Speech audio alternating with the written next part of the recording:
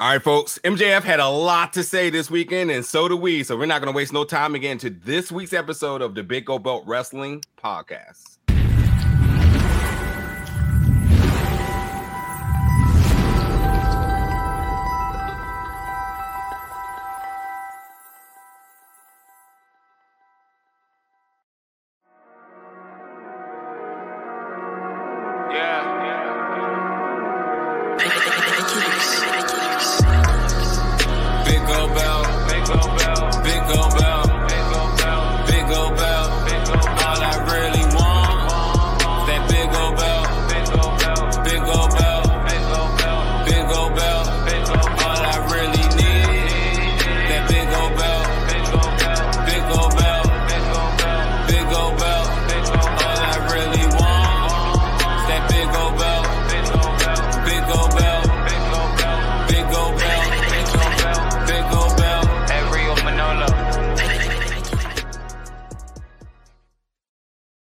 Happy Pride Month, everybody, and welcome to another episode of the Big Gold Belt Wrestling Podcast. The entire squad is here, although Damien, some reason, decided to show up without his camera. We're going to have to talk about this in our post-show meeting and whatnot.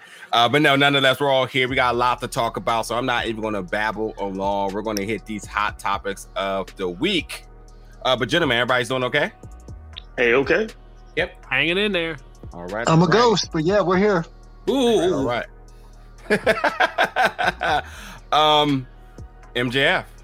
A lot has came out about that. Is it a shoot? Is it a work? A lot of the major journalists in the wrestling community reporting it. It's conflicted. Everybody's on different sides. Nobody knows what to believe. There's so much going on. I think here at Big Gold Belt Media, I think we kind of just stood to the side like, what? I guess, I don't know, whatever. But we are going to address that first. Quick shout out to J Lee Photography, who were at Double or Nothing covering for us there. Got us the footage for the media scrum this week, which we'll be talking about toward the second half of the show. But yeah, they did some fantastic job. Definitely give them some love on the Twitters. I believe their handle is at JLeeAC. I think it sounds right. That's right. So give them some love. Some of the best photographers in the game today. MJF, starting off with you, Will.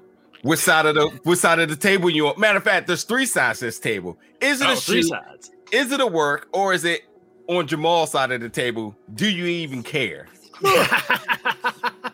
I'm going with this. My thinking is there is some truth to this, but I will always side on the side of once you see something on TV, it is a work. So I am thinking there is a shoot that has been turned into a work is where we're at now, is what I'm thinking. Because if it was a shoot, that man ain't on TV. Okay. Jamal? Should be a pretty simple answer here, y'all. I actually agree with Will. I think that there is real feelings and real a real situation backstage that has been converted as the story has been leaked and talked about.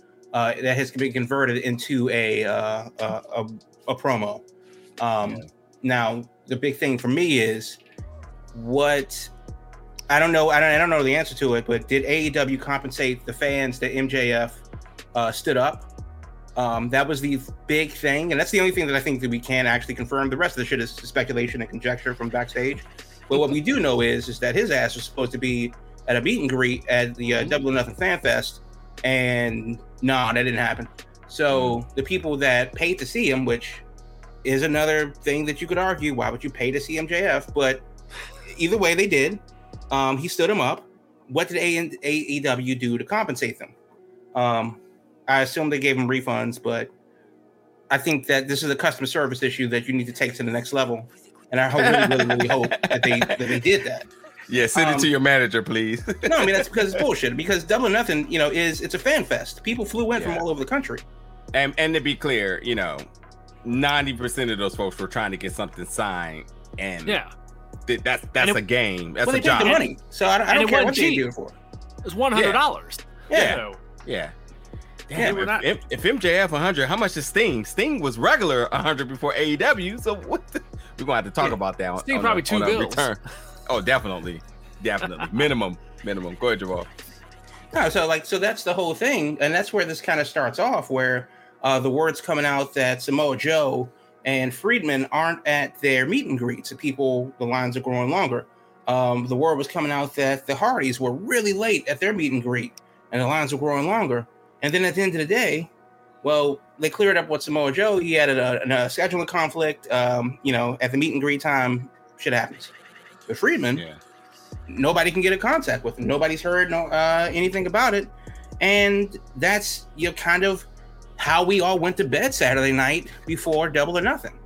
And then, so now the question is, because real people paid real dollars for whatever ulterior motives aside, they paid their money to do the thing, and that thing was not delivered to them. And that's pretty messed up. Now, of course, the question is, because it's wrestling, is that even a work? Now, if it is, that's just dumb. Why do you involve the fans in that? Yeah, if you're leaving money on the table, that don't make any sense. That's the part where I'm thinking there was some sort of legitimate trouble there to, like, if you already got those tickets sold, you don't want to give that money back. Right. So, and you don't want to upset the folks that traveled out there before the shows even started the next day. So that's the part where I'm like, there's gotta be something more to this, because that's just, why would you go through all that trouble just to, like, upset folks? If it's $100 a pop at 100 times 100 people, that's $10,000 to leave it on the table. And I'm not saying that is some chump change for AEW, which is a multi-million-dollar company with all these big contracts. But the point is that they're not doing this for no reason. Let me, because I want to get to the rest of the folks on this simple question before we start getting really thick into the thing. So Sellers, for you, is it a work or a shoot? I think I'm gonna go the opposite of what Will and Jamal said, and I think it's a work that's gonna lead to a shoot. Now, I can go to a tangent of where I've seen this before, and you all may recognize it after I explain it, but I'll go into a little bit detail when we go a little bit later.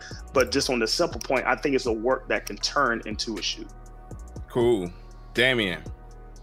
We have worked ourselves into a shoot, brother. And to be quite honest, here's why they did it: because they can profit off of it, both sides. It's gonna make money, and that's why it is a working ourselves into a shoot situation. To be honest, I believed it to be a work in the beginning. Definitely feel like it's a shoot now. I mean, there's definitely some real feelings and possible ramifications for everything that happened, but, like, it's one of those type of things where you bark loud, and in this case, you get compensated for doing so. So I think it's frustrations and whatnot. I think he made it very clear, and then they had to kind of mitigate this as quick as they could, because there was a lot of things at stake, bigger than the meet and greet. But I do agree, like, it's not so much just the money being left on the table. It's the idea that, like, refunds sometimes are like a pleasant thing, but sometimes are super annoying. I couldn't imagine being somebody who had a ticket at Money in the Bank and getting a refund and thinking I'm just going to be okay with it, because the whole process of what it happens, how soon do you get the money? I mean, some people could be, every dollar that's exhausted, it counts to them. So that's $100 with no return. Some of those folks probably had their eBay auctions ready at that moment. Like, I can't wait to get this signed, and I'm gonna get up there, because when you think about MJF, he's one of those old school heels. So him having an appearance, it's not a common thing. Most times people barely can get interviews out of him. He's fully in character, but, like, if you're able to, if he's available, he may be the biggest commodity amongst the group. And then the last thing I'll say is, for anybody who's ever been to a meet and greet, you already know it is almost like roulette in there, because you get in one line and your fingers is crossed that your person come out quick so you can get in the next line. Imagine being in that line and your person do not come. And you done burnt countless priceless time on that second person that you tried to get in their line. So, for my WWE access experience, like, it is make or break. You got to pick who you want, because you never know, that one person you want will be like, all right, that's my hour, up out of here, or they're like capped, and that's the end of the line, and it's a no joke. So But imagine if you had tickets for Toni Storm and she's there on time, but you also had tickets for Friedman and you were there early. Online with the bot accounts and everything. I'm just saying, if you had tickets for both, and you knew that the MJF line was going to be longer, you get into that line first. Yeah, but Toni Storm is right there. Yeah, that's. So what's the next part to this question? We're about to go. We're at the pay-per-view. MJF gets squashed, carried out on the stretcher, blah blah blah. The match happens, whatever. Yeah. And it's really super anticlimactic. Who cares? Good for Wardlow. He's all elite now and all that stuff. And you fast forward to Wednesday. Now, of course, the reports have come out that Friedman's in Los Angeles. He's talking to Khan. Blah blah blah. And then the show happens, and they announced earlier in the day that we're going to hear from MJF. Now, this is where it gets weird because the last we see of him at the pay-per-view is being really haphazardly secured to a stretcher after being beaten up by Wardlow. They put the oxygen mask over his eyes. I'm not an EMT. I think that's not how you do that. I don't see no problem with it. Fair enough. They were definitely making it look like he was going away, right, for a while. Like when you leave a territory, right. Yeah. Or at the bare minimum, we would not be seeing him for a few weeks. He'd be selling, severe injury is the way they made it. Months. I mean, I was really thinking months. Yeah. And then 24 hours later, we'll hear from MJF this coming Wednesday. You don't want to miss it. Like, but that doesn't really jive with what we saw last, but okay, but here we are. And he comes out, cuts the scathing promo, and people online are, mixed about it, but that's probably as good as you want to get online. And he ended it with saying, and he touched on some points, and some points were true, and some points were kind of stupid. But some points that I did agree with was fans are fickle. The people that were saying fire this man for no show on the event and how unprofessional he was were literally cheering him. As he turned the crowd from getting raucous boos to being, cheered, a hero's welcome as the segment ended. And people are saying this is the greatest thing they've seen since Piper or Flair or CM Punk or whoever. And I'm just like, well, yeah, but which is it? As far as the promo itself, he basically is calling out Tony Khan and justifying why he deserves to be paid more, which is kind of how all of this, was rumored to get started. Go ahead. Yeah, let's do this real quick. What were some of the big parts going around real quick that really stood out to you from the promo? Whether you thought they had real backings or a real foundation with it, or you just thought he was just blowing smoke here. So I kind of want to know what was some of the most impactful phrases out of this promo that he did. That really jumped out to you. And I'll start with you, Salas. So I won't say it's any phrases, but if you don't mind me to elaborate on, I will say it's the theme of the content. And the theme that I got from this, what I call work that's turned into a shoot, I think MJF was crying out of, okay, you guys loved me when we first started out, but now you got all these new people in here, and now you want to be fickle because you got all these new people coming out week by week of who just turned elite, and you're forgetting about him. And in a way, this kind of reminds me of, let's take it back to the WCW days where Chris Jericho went through the same thing in WCW. You had all these old WWF people come over where you had some up and growing talent through the WCW ranks like Juventud, and I'm not trying to list all cruiserweights, but Juventud, Rey Mysterio, where it felt like Chris Jericho was like, why not me? I can do the same thing these guys are doing. If you're not going to use me the way I'm going to be used or not going to appreciate it, I'm going to be gone. So you take that word and language and try to build it up saying that I don't have to be here if I want to. I can go somewhere else and definitely do what I need to do. And I think that's where the work turns into the shoot if he really does leave. But if it's him trying to build him up as a work to try to get him back as that top face or top performer, I think that's where he's trying to lead to. So that's what I'm saying. It's a work right now, but he'll say, I'll use this as a work because I mean this, but it's going to turn to a shoot if I leave. So that was the overall theme that I got of the promo. And maybe I'm just looking at a different point of view, but it kind of reminds me of what Chris Jericho did when he went from WCW to WWE, and then he became the first undisputed champion. And I think MJF is trying to do that for him, knowing how young he is, how talented he is. And from what I'm hearing, I think he's a good professional when it comes to the wrestling business. I think he's trying to use and maximize himself in that way. I'm jumping in there by saying that like you can feel the emotion of the promo. real or not. He definitely was completely foot all the way down on the pedal, all the way to the oil pan. Like he was absolutely in that promo.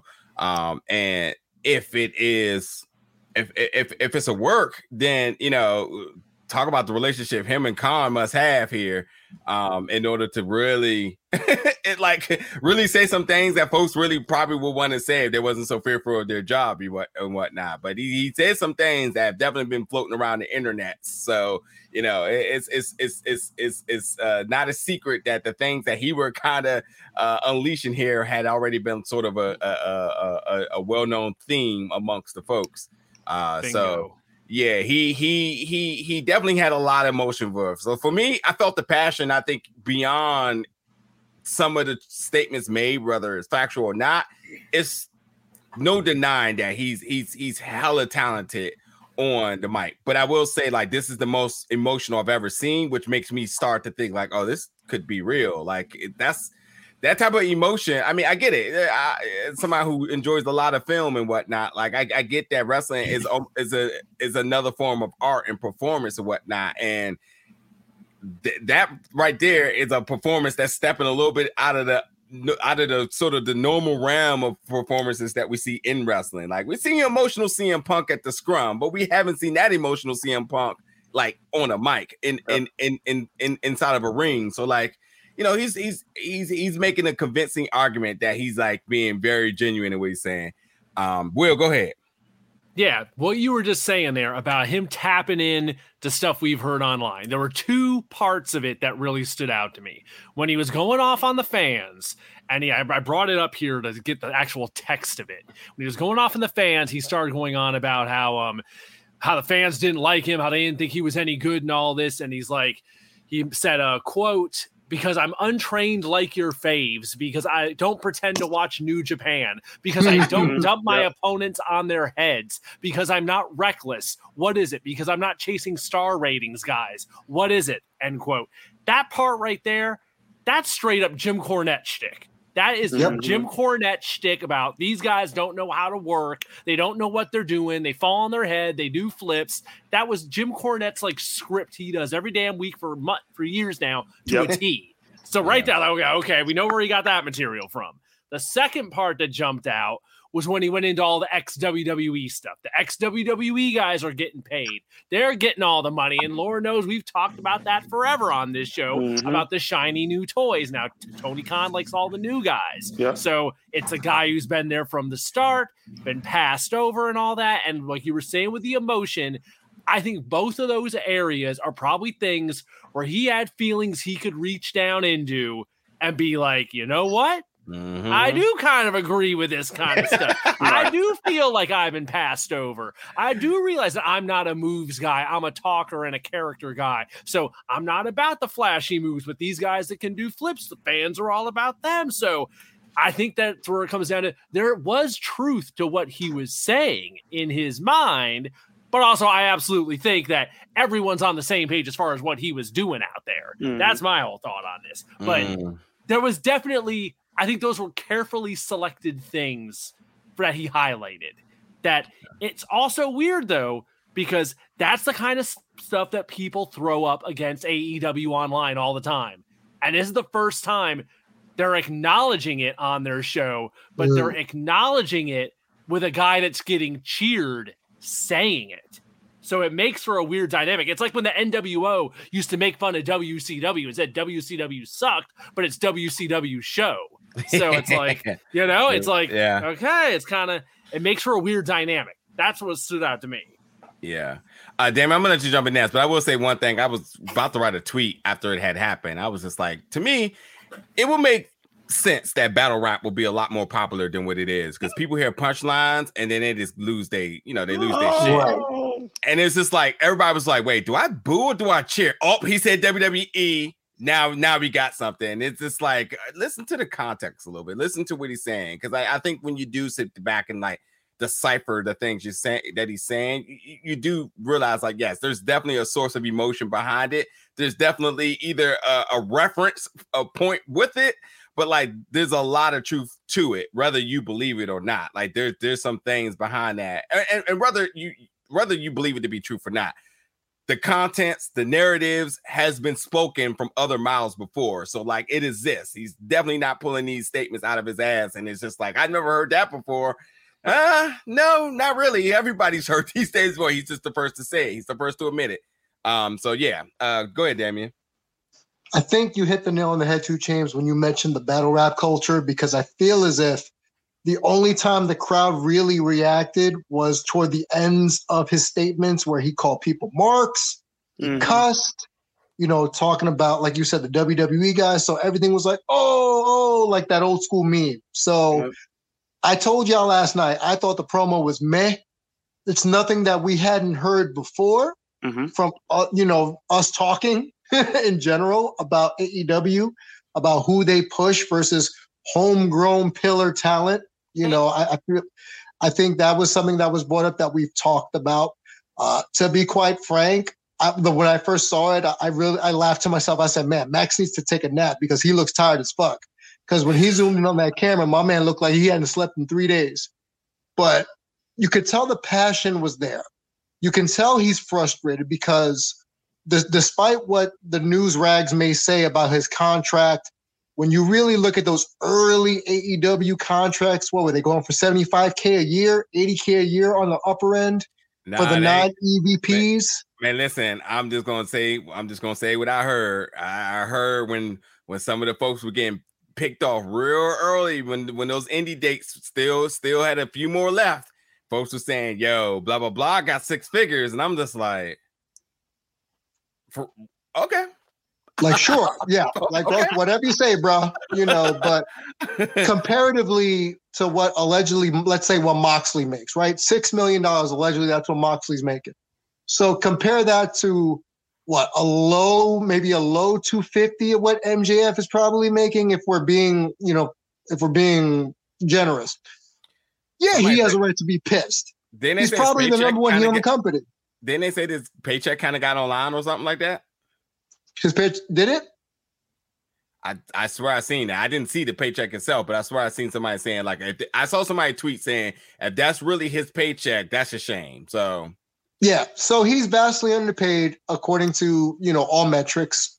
Fine, that's what he wanted to talk about. That was great, but in reality, he's basically just a disgruntled worker voicing his opinion about his boss, like the rest of us do sometimes on social media, talking about my boss is this, my boss is that, he has favorites, yada, yada, yada.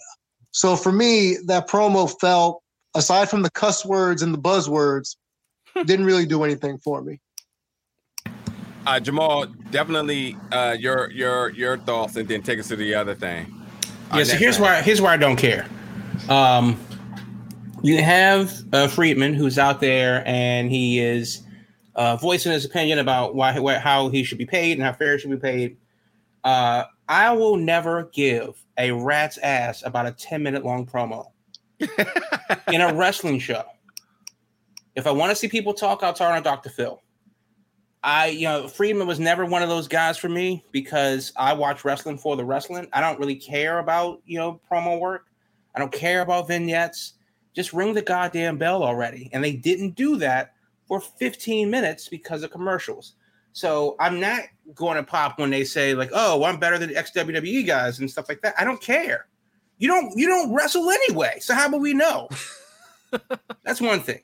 The second thing is, and I think this is maybe more important, the idea of the promo of these WWE guys can't lace my boots sounds really, for lack of a better word, bigoted.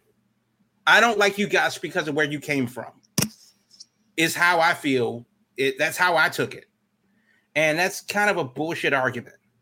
Or is he saying more than he's really trying to say? Let's not forget, he's been lobbying to try to get over there. Well, still, I mean, it's just the whole thing is dumb. But the idea is, as a person that watches sports and as a fan of sports, I can't imagine somebody in their rookie contract going, nah, fuck this. Like, what? Like, if you and also, more importantly, it's 18 months out. I mean, he's not due until 2024. We're in mid-2022. So even if it's New Year's Day 2024, that's 18 months from right now. How long does this plan on going on? Does he plan on bitching and moaning for the next year and a half before his contract ends? And that's on the low end. Are we talking 2 years? Are we talking 2.5 years? Christmas 2024, when his contract actually expires? I mean, like honest to God, people may pop for it right now, but this shit got old after the 30-second mark because it's just like, well, this is why you should have a union, and you should collectively bargain for these things like they do in the NFL and the NBA and every other major sport, but you don't. So now you got to take it to the streets and tell people that I'm better than half the locker room because they came from the WWE. Fine, whatever. The reason why CM Punk is a name that people get excited about is because of the work that he's put in. I'm not convinced that Friedman's that guy that goes over to WWF with his, Burberry scarf that he got from Walmart and goes and moves the needle. I don't see the internet melting down for Friedman versus Seth Rollins. I don't see the internet melting down for Friedman versus Reigns, Edge, Miz. Ooh. So what are we actually doing here? And more importantly, what precedent does it set? Because he's not the only guy that's underpaid. He is not the only guy that signed a day one deal that wasn't a household name that is underpaid. Doesn't that make you want to cheer? Doesn't that make you want to cheer for him, Dan? Especially if you're one of that guy. And I do have a follow-up question to that too, but go ahead too, James. Yeah, listen, if you're a guy also feeling the same way and you hear somebody lobbying saying, yeah, me too, I'm trying to get paid, you're definitely going to be like, okay, yeah, you signed a 5-year deal, and the reason why you're complaining is because you want more money now. I mean, right, you signed a bad deal, right? That just like football. Do you want to renegotiate contract, or are you still trying to say like I can get paid what I want, but I just want exposure? Well, you can't be a free agent after 30 seconds. That's not how it works. No, you have to. Do a thing first. No, so that's what I'm saying. Doesn't that bring up a bigger question though? Are we going to come back here and restructure some contracts? Do you think you're setting a bad trend if they do that? Who's next up then? I don't know. Who's next up? Because if Friedman gets to say, Scorpio Sky. Scorpio Sky. He already re-signed a 5-year deal. And restructuring. Yeah, they loaded him up. Does Adam Page, get to come up and say, well, hey, I should be one of those guys. And stuff like that. So that's kind of where it is, where it's just like the whole thing was distasteful from the beginning, from sticking up to the fans, from airing out your dirty laundry. If you're not going to post your paycheck, shut the fuck up. I don't care. And since you don't wrestle anyway, I definitely don't care. I mean, it's 10 minutes out of a wrestling show where you don't wrestle. What are we doing here? And then also, the last thing is, of course, where do we go from here? And that's the thing that's really most distressing because I have the darkest timeline available. All right, so couple of things, and everybody let's get some rebuttal points in here. A couple of things for me. First thing is, you said, what are we doing here? Well, he comes out and says he's the second biggest draw on the brand. Well, that doesn't seem to be disputed. They say Tony Khan's a numbers guy, but so is everybody else. Every single week, got the numbers out there. I didn't see nobody say like, "Well, that's not true," because everybody get called out on their BS about in terms of ranking or posture or position when it's absolutely false. Don't be coming out here saying you're the second best quarterback in the league and you know where to be found. I believe there's a person right now out here making claims that isn't true, but we'll that's a conversation for another podcast. Straight Fast with us every Sunday. But I think that his style of wrestling may not be your cup of tea, but damn, if you don't want it on your roster, talk about longevity. When you mention somebody like him, the first person you think about is Marcellus' second favorite wrestler in The Miz, who has been around for years. I can't recall him ever being injured. He sure as hell bring that brand some money. One time, but he still was on TV when he was hurt. Oh, that's right, in the wheelchair. I forgot about that. Yeah. Yep. So when you think about a person that can put on for your brand each and every week, that can show up to work each and every week. Yeah, because I to be honest, like maybe unpopular opinion, but when it comes down to the CM Punk is going to talk today, I was way over that. For some odd reason, I just have not been sick of MJF being behind Mike. It has all worked for me so far. It has been of interest, and I don't know if it's just because it's two different generations and how they're projecting.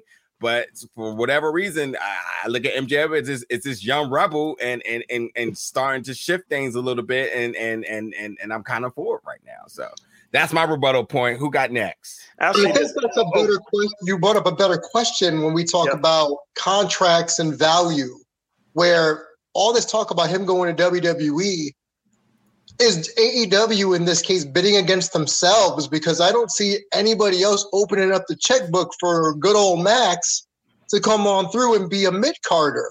If he's over here talking about, I'm the number 2 guy in the company, you're the number 2 guy in AEW, but if you go to WWE, what are you, 12, 11? You're going to be chilling in the mid-card all your career? You can't necessarily say that, because again, you can look at the Miz, who has been the top guy. Is Miz top 5 in the company? No. Miz has been top 1 at a point in the company. Miz has never been top 1 in the company, even when he had the belt. He lasted a day. No, we're not talking about like this current previous run. We're talking about the Miz of the Miz when folks was like, "Oh, this is a reality star." Well, remember how long ago that was. I don't want to badmouth the Miz because I actually appreciate his longevity. But if WWE already has the Miz, why you go bring another one in unless you're gonna make them a tag team? Wait, that won't work. That's no. That's what the sport of wrestling is. It's always the revolving door of who's going to be the next who. We constantly do that with every single character. Say, oh, that person's the next this, and you have to know that Vince McMahon always identify his folks as, that's my next this person. That's my next this person. If it's not broke, then why fix it? If you can get somebody to come in and fix this mode that has been successful, made you money in the past, then why not do it? And yes, my point about the Miz is that mode was deemed at a point being the top person. So we're not looking at somebody like, oh man, this is going to sound really bad, but let's just say anybody chasing the 24/7 championship right now. You don't say like, oh yeah, that comedic act of, like, let's just say R-Truth, who's had longevity, a fantastic career, but has he been valued as a top guy in a while in the company? No, only TNA. So you say like, oh, we got the next R-Truth coming in. Well, that's obviously going to have you somewhere in that mid to bottom tier. But if you say, oh, we got the next Miz coming in, you're like, oh, this has a wide range of possibility. This person is marketable outside the company. This person is safe. This person has longevity, and he can sure as hell talk on mic. So that's worth a try. It has worked in the past, so let's see what it can do. That was my point with that. But you can continue. I'm good with that. My whole thing is the fact that how much is he worth? Because he's talking about, oh, maybe I'll go over there to WWE. My contract expires. You're worth more to AEW overall than you are to WWE. I don't really see, unless Vince wants to be really spiteful and say, hey, I'll give this dude $6 million to come on over here and be the next Bobby the Brain Heenan on commentary. Fine, sure, whatever, man. But I'm not there to see, he's not going to be a great wrestler in WWE. He's going to be a sports entertainer. Like you said, the next Miz. But how much is that really worth to WWE versus AEW? Or I'll throw another wrinkle in there. What if the artist formerly known as Hootie and Impact say, you know what?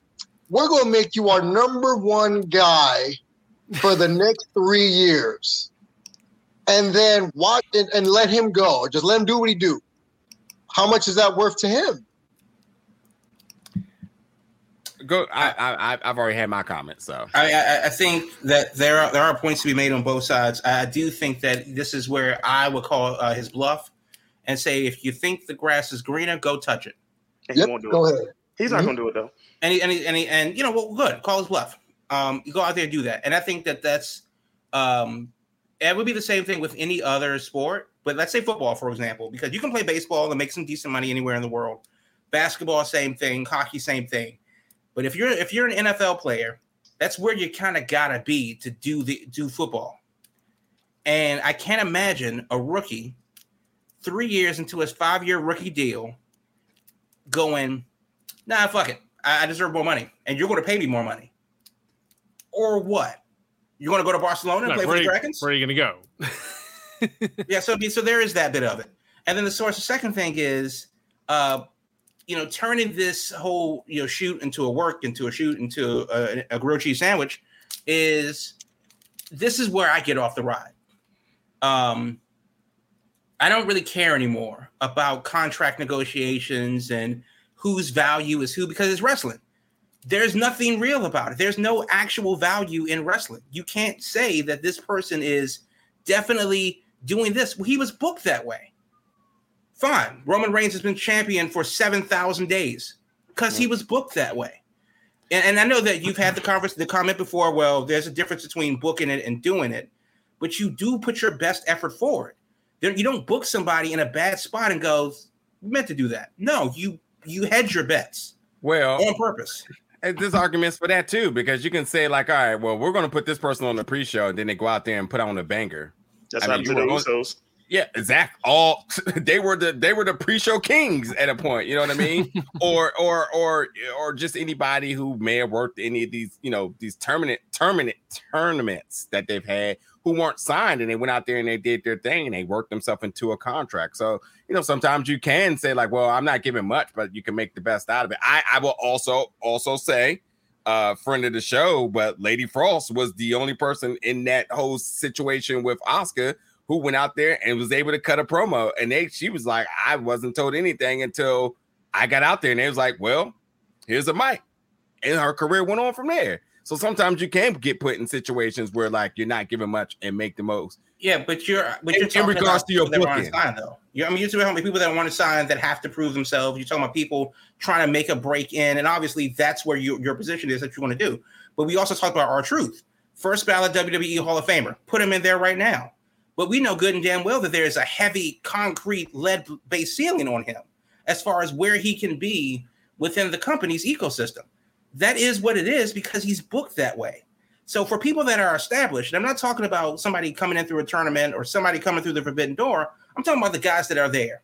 You know damn well that the ceiling is a lot higher for somebody's pet project than it is for somebody that's not a pet project. That's just what it is. Khan has his favorites. Vince has his favorites. Mm-hmm. And we've known that for a while now. Swole told you, when they want something to work, they'll make it work. Now, I'm not saying that the treatment on the way out was any different, but Swole had an honest opinion. That was a situation. Friedman comes out and actually does a thing and stands up to fans. The situations at work. I'm saying it's bullshit, and it's obviously bullshit now, and of course they want it to work, and so they're going to make it work. So that's just what it is. Will and Sales. Let's get to your points in a second. We got to pay bills, so we'll be back in a quick second. Our next partner has a product I use almost daily. AG1 from Athletic Greens is as close to a magic vitamin supplement as you can get and helps somebody like me who's constantly on the go maintain my optimal fitness and health levels as much as possible. So what's in this stuff, you're going to wonder. 75 high-quality vitamins, minerals, whole food source superfoods, probiotics, and adaptogens to start your day right and help with all the digestive help you need. AG1 goes where I go. It goes to work with me, to the gym, or even when I'm covering events.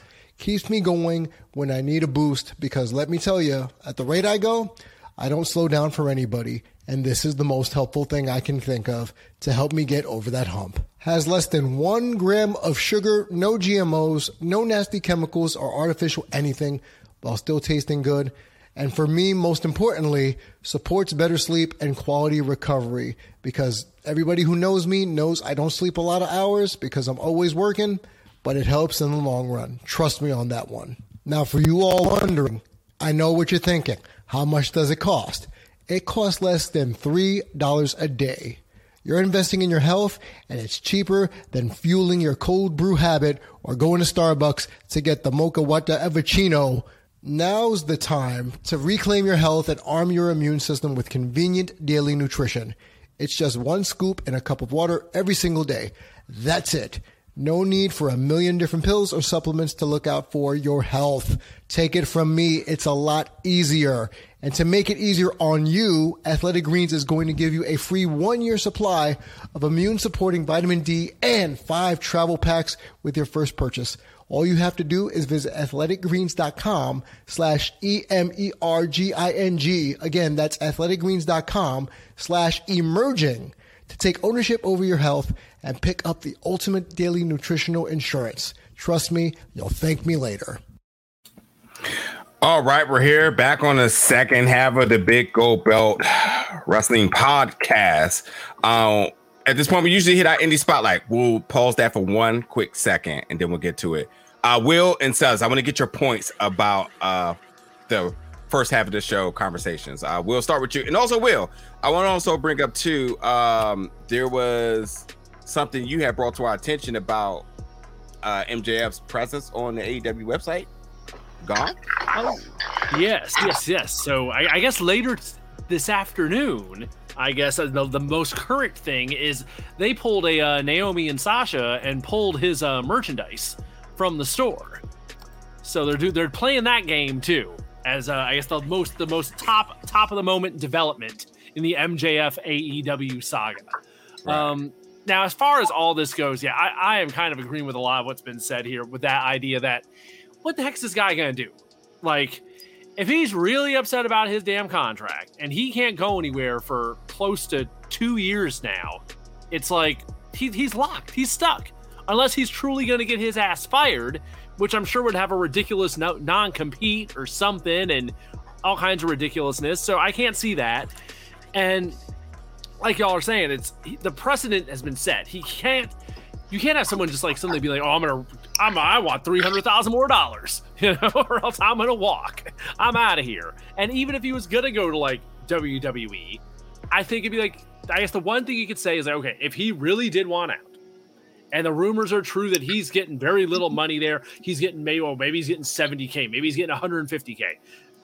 If Vince is like, hey, I'll give you $500,000, is that pay bump? Is that what it's all about? Is that the opportunity worth it to jump ship? Because this ain't gonna be a Cody deal. This ain't gonna be Cody where it's like, okay, we are gonna roll out the red carpet because you are a known commodity and we're gonna make you a main eventer like immediately out of the gate. This isn't Cody Rhodes coming in a couple months ago where we know it was like very clear. It's like, no, you're coming in, you are the guy. This wouldn't be that. So I'm like, this has got to all be his next chapter in AEW. It's got to be his next chapter in AEW, but it's just about, I think the big question now we segue into after Celis talks is like, where does it go from here? And the one other elephant in the room is, if I'm Wardlow, my crowning achievement was supposed to be this past Sunday, and goddamn if that spotlight has not been really taken away after all that build from what was supposed to be his gigantic moment. Like we've been building to for what, 2 years now? Yep. So get in here, Celis. I will say this, and I forgot who mentioned the point, but I think MJF is really trying to bet on himself, and I really think he's trying to make himself a marquee guy for AEW. Now, once again, I think he's a very smart guy. He understands what he can and cannot do in other promotions, yet WWE, about where he would fit, where his mold would be. And honestly, if he went to WWE right now, at best, he would be a mid-card, and like Damian said, he will be on that maybe top 12, top 10 tier, because I don't even think he surpasses The Miz, because The Miz is just a more veteran, seasoned, consistent person of what he is right now. I think he needs to do what he's trying to do and build himself in this promotion that's going to make him a higher ticket for when he moves out. Even case in point, I'm going to use my other favorite wrestler, Mr. Kennedy. Going back to what he was in the prime of where he was in WWE, I still don't think he would have ever been that top guy. But then right in Impact Wrestling, he became the top wrestler. So I think he's very smart of what he needs to do financially and what he needs to do for himself, but trying to do it in the way of, like I said, make it a work here, but it can lead to a shoot if it comes later down that line. But once again, I think he wants to just bet on himself here first to make sure he knows, like, hey, you signed me for a 5-year deal for a reason. You open this company with me, I'm gonna show you why I need to be the top guy and be handsomely rewarded for it. Listen, what he's doing, I ain't mad at it at all. Everybody in WWE is also, forcing their hands so they can somehow get out of their contracts and end up in AEW. Folks who have been retiring or no shows and whatnot. So, whether he's working and shooting at the same time in order for him to kind of set up some stake in a potential next move, why not? It's a program that has people interested, but it also benefit him by a long run. So, hey, if he do get fired, he'll definitely get picked up. He'll get paid. And a lot of what he thought he knew about the business when he signed his first contract, I imagine how much more he knows now. And also, there's an option on the other end of the table for him that he didn't know existed. And that's what a lot of the ex-WWE folks did. Was it's like, I'm not happy here, so I'm definitely about to just somehow get out of my contract or wait it out, whatever it may be, because I know I could go get a job at AEW. So it's just the landscape of wrestling has changed so much that we're just seeing it from this opposite end. So it seems like uncharted territory. Like we see Cody, but we're like, oh, well, Cody was an ex-WWE guy, so I guess he can go back. It's not that bad, you know? But now you're seeing a pure AEW guy threaten to say, like, I could go to this other place, you know? I want to go there, et cetera, et cetera, et cetera. And he's betting on himself. I ain't mad at that at all. And of course, he ain't going to go sign there and get signed for less. He's going to know what his worth is. And he's still young. If you had to wake up one day and didn't know anything about MJF, you would say like he came out of the NXT 2.0 system and it worked. That's a good damn point. I hadn't thought of it that way. Maybe that's where he can go. He can go to NXT 2.0. Why would he go to NXT 2.0? Why would you say go there? I'm about to say, intrigue me on that one. So he can feud with Tony D'Angelo for the next 2 months. It's fine. Jamal, what's the next matter at hand? Or actually, the next matter at hand may be the indie spotlight, or do you want to move that to the end of the show today? Yeah, we can move it to the end of the show. So the big question is, since it is a work now and they've bundled whatever this is into a work, where does this program go from here? When Friedman said his piece, he left through CM Punk. They went to commercial. CM Punk came out, approached the ring, and he left. Friedman left through the crowd instead of confronting Punk. But the real question is, where does this go from here? I think that there are some very real and interesting things that are coinciding with this event. They were in Los Angeles, Inglewood to be exact, for Dynamite, which is the hometown of, about a third of the roster. Because it's all elite friends at the beginning, remember? So a lot of guys that were on promotional material and stuff like that, were on there, and they like to feature local talent relevant to the neighborhood. But Jurassic Express, who are from the Los Angeles area, were not on a lot of promotional material. And Jungle Boy tweeted out basically like, yo, what the hell? What is this? It's our hometown show. Let alone, it's everybody's hometown show, but it's our hometown show too. And y'all leave us out. That kind of sprinkles the seed of what Friedman's been talking about. You're going to bring in all of this new business, and then you're going to have us, be pushed off to the wayside for what? We are the pillars. We built this company, and now it's, we're just dull toys. And another thing that Swole said, Khan's kind of like Andy from Toy Story. Just saying. But it is interesting that that's a thing. And of course, I have people like CM Punk who tried to address Friedman during the commercial break, would take umbrage to that. Like, yo, I'm more than just this company guy. I'm a damn wrestler, and I'm going to wrestle well wherever I go. FTR has kind of been proven to that point. We're not just guys, we're top guys. It doesn't matter what company we wrestle for. And I think it is leading up to AEW Civil War. I can see it happening. Maybe not this year. Maybe next year. But I do think that they have enough of each side has enough of a case, which also leads to my original feeling of, for lack of a better word, bigotry. I don't like you because of where you came from. That's really what it is. And I'm not saying that Friedman is Tony Stark in this. And I'm not saying that CM Punk is Captain America in this, but it does seem like there's been talk about the pillars and the foundation of AEW, guys like Friedman stepping up and saying, nah, I deserve more. And then there are other guys that are saying that I'm elite now, but y'all know who I am because of what I've done before. And it does seem, because Khan loves a good faction, there were two, more than 5-man teams. There was an 8-man and a 10-man tag on there was 6-man and a 10-man tag on Wednesday. So Khan loves faction warfare. And I say that also to say the Blood and Guts was announced. So that's another, 10-man just clusterfuck of a match. Don't be surprised. You heard it here first. AEW Civil War special event pay-per-view, whatever you want to call it, fall 2023. Cool. Book it. One other thing.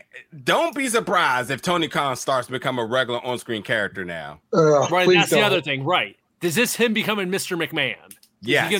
Is he gonna have to deal with MJF like next week and come out there and be like, cut his mic off or some crap like that? Yeah. Here's what I was thinking might be next. Since he was dropping the whole thing about the ex-WWE guys, it immediately got me thinking, is the story from here gonna be MJF works his way through the ex-WWE guys on the roster one by one, picking them off till he gets to CM Punk as the final ex-WWE guy and he wins the title. The boss champion. Yeah. Is that the idea maybe they're going to do over the next couple months? Unfortunately, no, because all those people that they have are value except for Johnny Elite right now. But would you going to have him Keith Lee? No. Miro? No. Miro, no. It'd probably be what Moxley? Jericho, Moxley, Danielson. Well, I can see beating Moxley, actually. I actually could see Danielson. No, stop it. I mean, I can see him. I'm just feeding into the feud. I like it. There's no way. Him beating what's the face alone. Brian Danielson is enough alone. That's already a big pennant he can put on his shirt piece of. But also, that right there will also be the most detrimental thing he could do, because imagine if he did that and then he ends up getting the clinic worked around him and everything that he's been saying about blah blah blah, can't lace my boots. Well, you're going to have to beat this person in order to show that. And you need to beat him in a convincing way that the internet has something to say about it, not just you. So, and we've already seen what happened. We've already seen what happened with Page versus Adam Page versus Danielson, where, in my opinion, Danielson absolutely mopped the floor with him. Call it an hour if you want, but it wasn't even close. If they were scoring it on points, Danielson was up by 2 touchdowns. Yeah. Also, as I quickly see on my timeline, Wrestling Otaku, a name that probably will not get named on the show ever again, dropped the MJF is a crybaby video. We referencing Otaku on this show? Did we ask Seahawk if we could do that? I might have to check that out later. I don't know. Premium content. Anyway, Jamal, what else we got? I feel like we still got some other stuff to cover as we get closer. So let's just get into the news. We only got about 7 or 8 minutes left, so there are some things that I want to get into regarding that. But before we get into that, I do want to talk about tonight's Indie Spotlight. And if you are in Atlantic City, good luck with that. But if you're in Atlantic City on purpose this weekend, you're probably going to the GCW show. The Tournament of Survival is this weekend, and that's cool. But on Sunday, 1 o'clock, you have Jersey Championship Wrestling at the Showboat as well. It's Jersey Championship Wrestling, JCW, presents Fully Loaded at the Showboat, JCW loaded at .eventbrite.com. It's 1 p.m., and if you're not watching it live at the Showboat in Atlantic City, catch it on YouTube. It's actually on the GCW YouTube channel, live and free for everyone. So if you don't want to risk it, in Atlantic City, you left your good vest at home, then you can definitely check it out on the GCW YouTube. It's this Sunday at 1 o'clock. The big match that I'm, pretty interested in, you have Janai Kai is going to be up there. She's going to be taking on Lindsay Snow. So that's going to be a lot of fun. Billy Starks and Mathers versus Bussy is going to be interesting. And Billy Dixon says goodbye. I'm not entirely sure what that means, but I do like the Billy Dixon. So June 5th, 1 p.m. That is this Sunday, live on YouTube, GCW's YouTube, or in person at the Showboat, Atlantic City. For your tickets, jcwloaded.eventbrite.com. And now the news. So first off, let's just, give a moment of respect to Brian Pillman and the Pillman family. His mom had passed away earlier today, and it is, he issued a statement. I believe it was on the Twitter. I think that's where I saw it. Yesterday at approximately 1 p.m., my mother, Melanie Pillman, was pronounced dead. Those who know my family story understand why I didn't have the best relationship with her. through my sister. I have recently been in touch with her and working to improve that relationship. And he goes on from there. But the bottom line is that, regardless of what it is, losing your mom is a tough deal. So, condolences to the deceased and thoughts and prayers for the living, because that's, a tough thing to have happen. AJ Lee, the wife of CM Punk, ex-WWE lady. She was on Renee Paquette's podcast, The Sessions, and she basically Punk is wrestling again. Maybe she could come back. Well, don't hold your breath. Apparently, she had some really serious disc issues in her spine, which caused numbness in her fingers and other extremities. So she was in a bad way towards the end of her WWE run, and she is, not 100% healed from that injury, but she definitely is in a better place than she was, and she definitely doesn't want to, risk re-injuring by being dropped on her neck again. So that's, a bad time. But good on AJ Lee for her post WWE career, becoming an author and such. Twisted Metal is apparently a series on Peacock. If you're familiar with the Sony game, guess who's going? Well, okay, Will Arnett is going to be the voice of Sweet Tooth, the main character. Guess who's going to be the body? I heard, so I ain't gonna say it. I don't know. I have no idea. Sweet Tooth is a pretty big dude, and Samoa Joe is apparently going to be the character model for him. Wow. I don't know if that's why Samoa Joe specifically missed his meet and greet on Saturday, but he did have another engagement, so I'm not going to put two and two together, but it is interesting that he missed it, and then that it was announced that he's going to be a part of that deal. WWE Moonsault. How many of you are going to get down with the WWE Moonsault NFT? Oh, bro. No. No, Right. No. Right. So, it sounds it sounds like a bad idea, but it was launched on last May 27th edition of SmackDown. Apparently, there's 10,000 NXT flips, and after Hell in a Cell, which is this Sunday, I believe, the flip will transform into a 10 to 20 second highlight video of the featured superstar. The NFT flips will be sold in Moonsault cases of 3, and it will cost $30 per case. The hell? You're paying $30 for a 10 to 20 second sizzle reel of a WWE superstar. Give me $30 and I'll just send you a YouTube link. PayPal's in the description. So I really don't know what the NFT is, but it just sounds like a cash grab. So good luck with that. Battle of the Belts has been a thing. I went to the first one down in Charlotte. Damien, you went to the second one, right? No, I did not. No, you went to Supercard. Supercard, yeah. Yeah. But that was down there in Garland, Texas. Battle of the Belts 3 is rumored to be August 6th in Grand Rapids, Michigan. Yeah, I love that place. Oh, visit the Ford Museum. It's lovely. So yeah, good on Grand Rapids. I don't think AEW's been there. They're going to be in Detroit for the first time later this month. But it will be on interesting. Purpose? Hmm? On purpose? Oh yeah. Yeah, I mean, look, Detroit is a bustling town, sir. Grand Rapids, though, is interesting. Of course, the last time we saw Battle of the Belts, we had Gresham versus Dalton Castle. So it'll be interesting to see, with obviously we have a lot of new players in AEW. Be interesting to see. We have this Forbidden Door thing that will be on the other side of that. So who in the blue hell knows what's going to go down at Battle of the Belts? Same thing with Ring of Honor.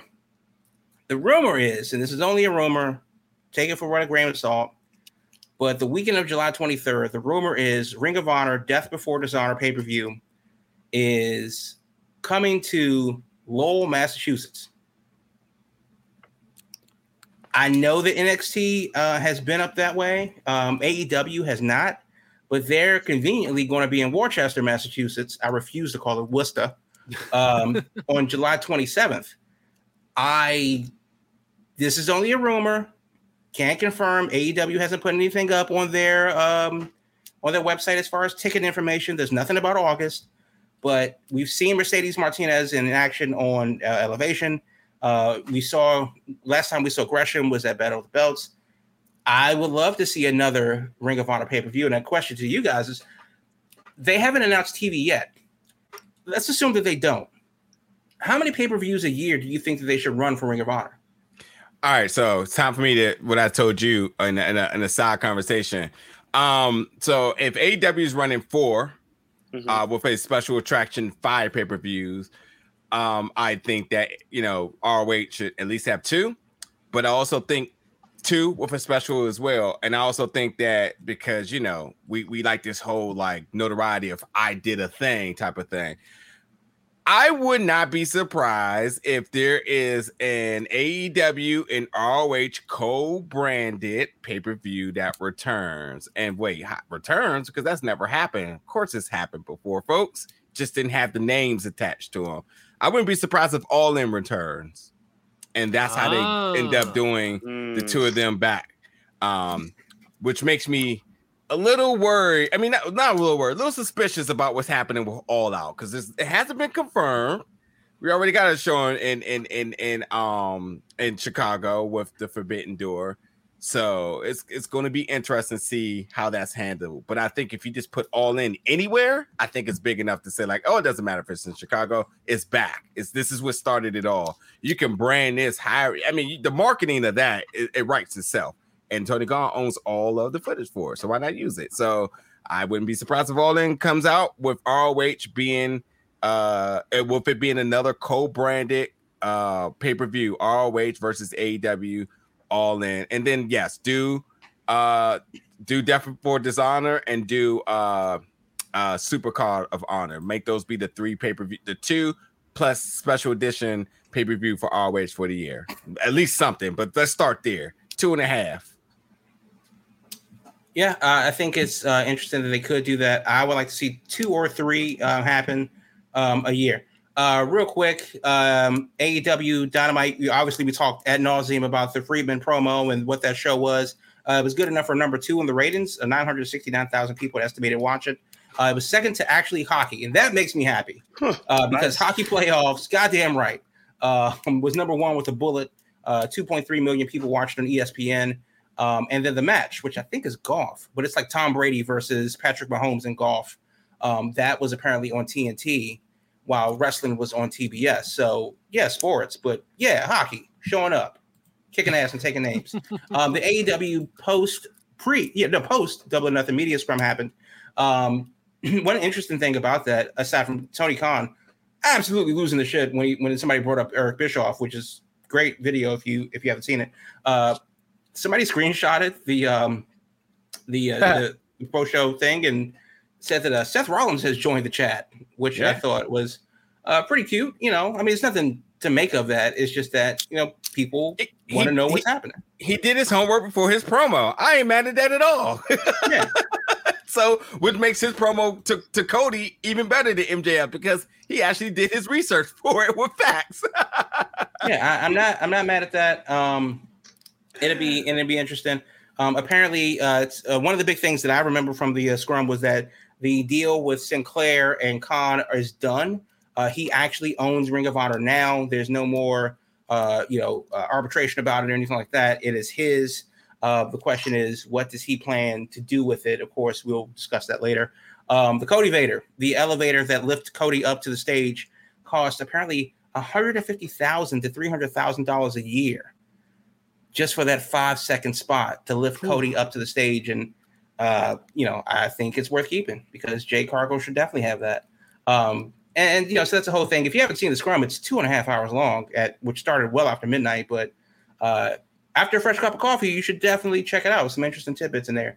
The very last thing, and I'm sad to announce, is that the Wrestling Entertainment Series UK, which had one of the best main events that I've seen all year of Lana versus Nia Jax in the pro co-main event, and it's funded and managed by the Office of Pain. Will not happen on this Saturday, June 4th. Apparently, got pushed back to July 9th. They will still be at the same place, the Motorpoint Arena, out there in Nottingham, England. But the bottom line is that if you were going to see it this weekend, you got to wait about a month. Which of course is interesting because most of their card is coming from the U.S., and a lot of people are saying that they can't make the rescheduled date, including Deonna Purrazzo, who said this entire process has been frustrating, to say the least. I will not, in capital letters, be making it to the, quote, postponed July date. I hope to return to the UK under better circumstances. So the plot thickens with this wrestling entertainment series over there in England, and that's the news for this week. All right. I know we're a little bit in overtime real quick. I'll get paid for this. If everybody got just a quick couple of other seconds. Also, really quick, because I keep saying this in my head and I keep forgetting to mention it. Marcellus, I want to make sure we give a special shout out to former member of the Big O Boat Wrestling Podcast and Bryce, aka Dwayne, getting married. Yes. Achieving the ultimate level of love, getting married, tying the knot, my God. So I just want to give him a shout out real quick to him and his lady. But Jamal, I wanted to quickly, if we could just touch on a couple of other of those really big parts from the media scrum. And if you could just designate everybody or just mention one, and each individual one of us will make a comment about it, and we'll just hit a couple of them real quick because there were some big things that came out of it. Yeah, there were. I think the couple big things is that CM Punk. One of the things he said was, if there's people backstage who dislike me, it's in the minority, which is obviously speaking towards Friedman's comments about ex-WWE guys.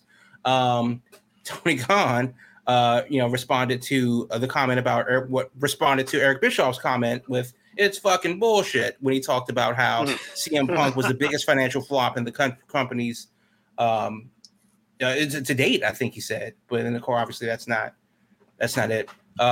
Dave Meltzer asked Punk and to a question about how he botched Adam Page's finisher, and about what happened with that, because Punk tried it twice and he goofed it twice, and Punk was like, okay, you're not going to give me 5 stars, then I guess, huh?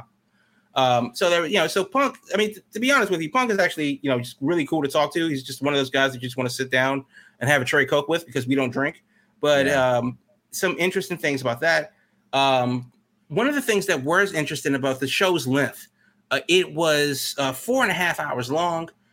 It ended for us here in the real world on the East Coast at 12:35 in the morning. And then the scrum went on for another 2.5 hours. The last time I saw the clock was 3:15 in the morning on a Monday morning. I'm so glad I didn't have to work, because it wouldn't have happened. I had already perished. Yeah, it wouldn't have happened. But the show's length was brought up a lot, and how long it was. And Khan's justification was that if you watch a UFC show, the main event goes on well after 11 o'clock, and it's the main event. If you watch a boxing match, the main event goes on damn near midnight at times, and it's the main event. Our main event started at 11 something. It started at just after midnight, which is normal in the or more commonplace in the mixed martial arts boxing world. So for people that say that the show was too long, well, it had the same amount of matches as Revolution did. There was only 2 matches over 25 minutes, and one of them was Anarchy in the Arena and the title match, the main event. So everything was under 20 minutes. And also, with respect to Dr. Martha Hart, who gave a speech at following the Owen Hart tournament, I wanted her to have as much time as she felt that she needed. And if that was 5 minutes or 50 minutes, she was going to have that time, because that's what the tournament means to us. I get all of that he said, and I respect it. I think but you still manage the show. And if that means that you got to cut a match because she decided to speak for an hour, then you cut a match. If you mean, if you need to do whatever you got to do, because the bottom line is that ending the show at 12:30 at night is insane. And I don't see how you pull that shit on the East Coast. Yeah, I want to counter what he says about UFC there, because the UFC main card pay-per-views, they start at 10 o'clock. So they run from 10 to 1. They're not starting at 8. The undercard stuff that's on free TV might be on, but the pay-per-view starts at 10. On a Saturday. Yeah. I wouldn't even go say it, but not yeah. Sundays. Yeah. Oh, and they run on Saturdays too. They run on both days, but still, you're not in a marathon. You know when the prelims, you know, when you're getting the extra little card beforehand. Forgot what that's called, like the free card, the prelims, and then you know when you're getting the main card. So you and also you got breaks between them. You know, so the main card is no 5 hours long at all. Yeah, that is 10 on the East Coast. 10 to 1 o'clock is their pay-per-view window. That is how it's been from the beginning. Is it 10 to 1 o'clock on the East Coast? Like, do they still run that same time frame in New York? Yes. It's all matched to make sure that every UFC pay-per-view starts at 10. And boxing cards are absolutely short. Some of them barely make it through 12. Barely. Well, boxing cards are short because you don't know how long it's going to go. I mean, that was the problem with Tyson growing up. Was like, but you know the max it can go. That's the thing. Oh yeah. So and boxing is set up that people are coming for the main event and that's it. Like the damn arena will be empty. There you go. There you go. Exactly. They're not sitting there for like 6 hours. They're coming for one fight and that's it. We don't even want to sit at a bar for 4 hours trying to get to that point. Yeah, but I think that's kind of the point. There's no precedent for wrestling fans to show up at halfway through a show to watch the last 3 matches. I would love if a major promotion was like aware of that and was like, hey, you know, these are going to be beforehand. This is a small break. Do what you got to do. I would love to see something.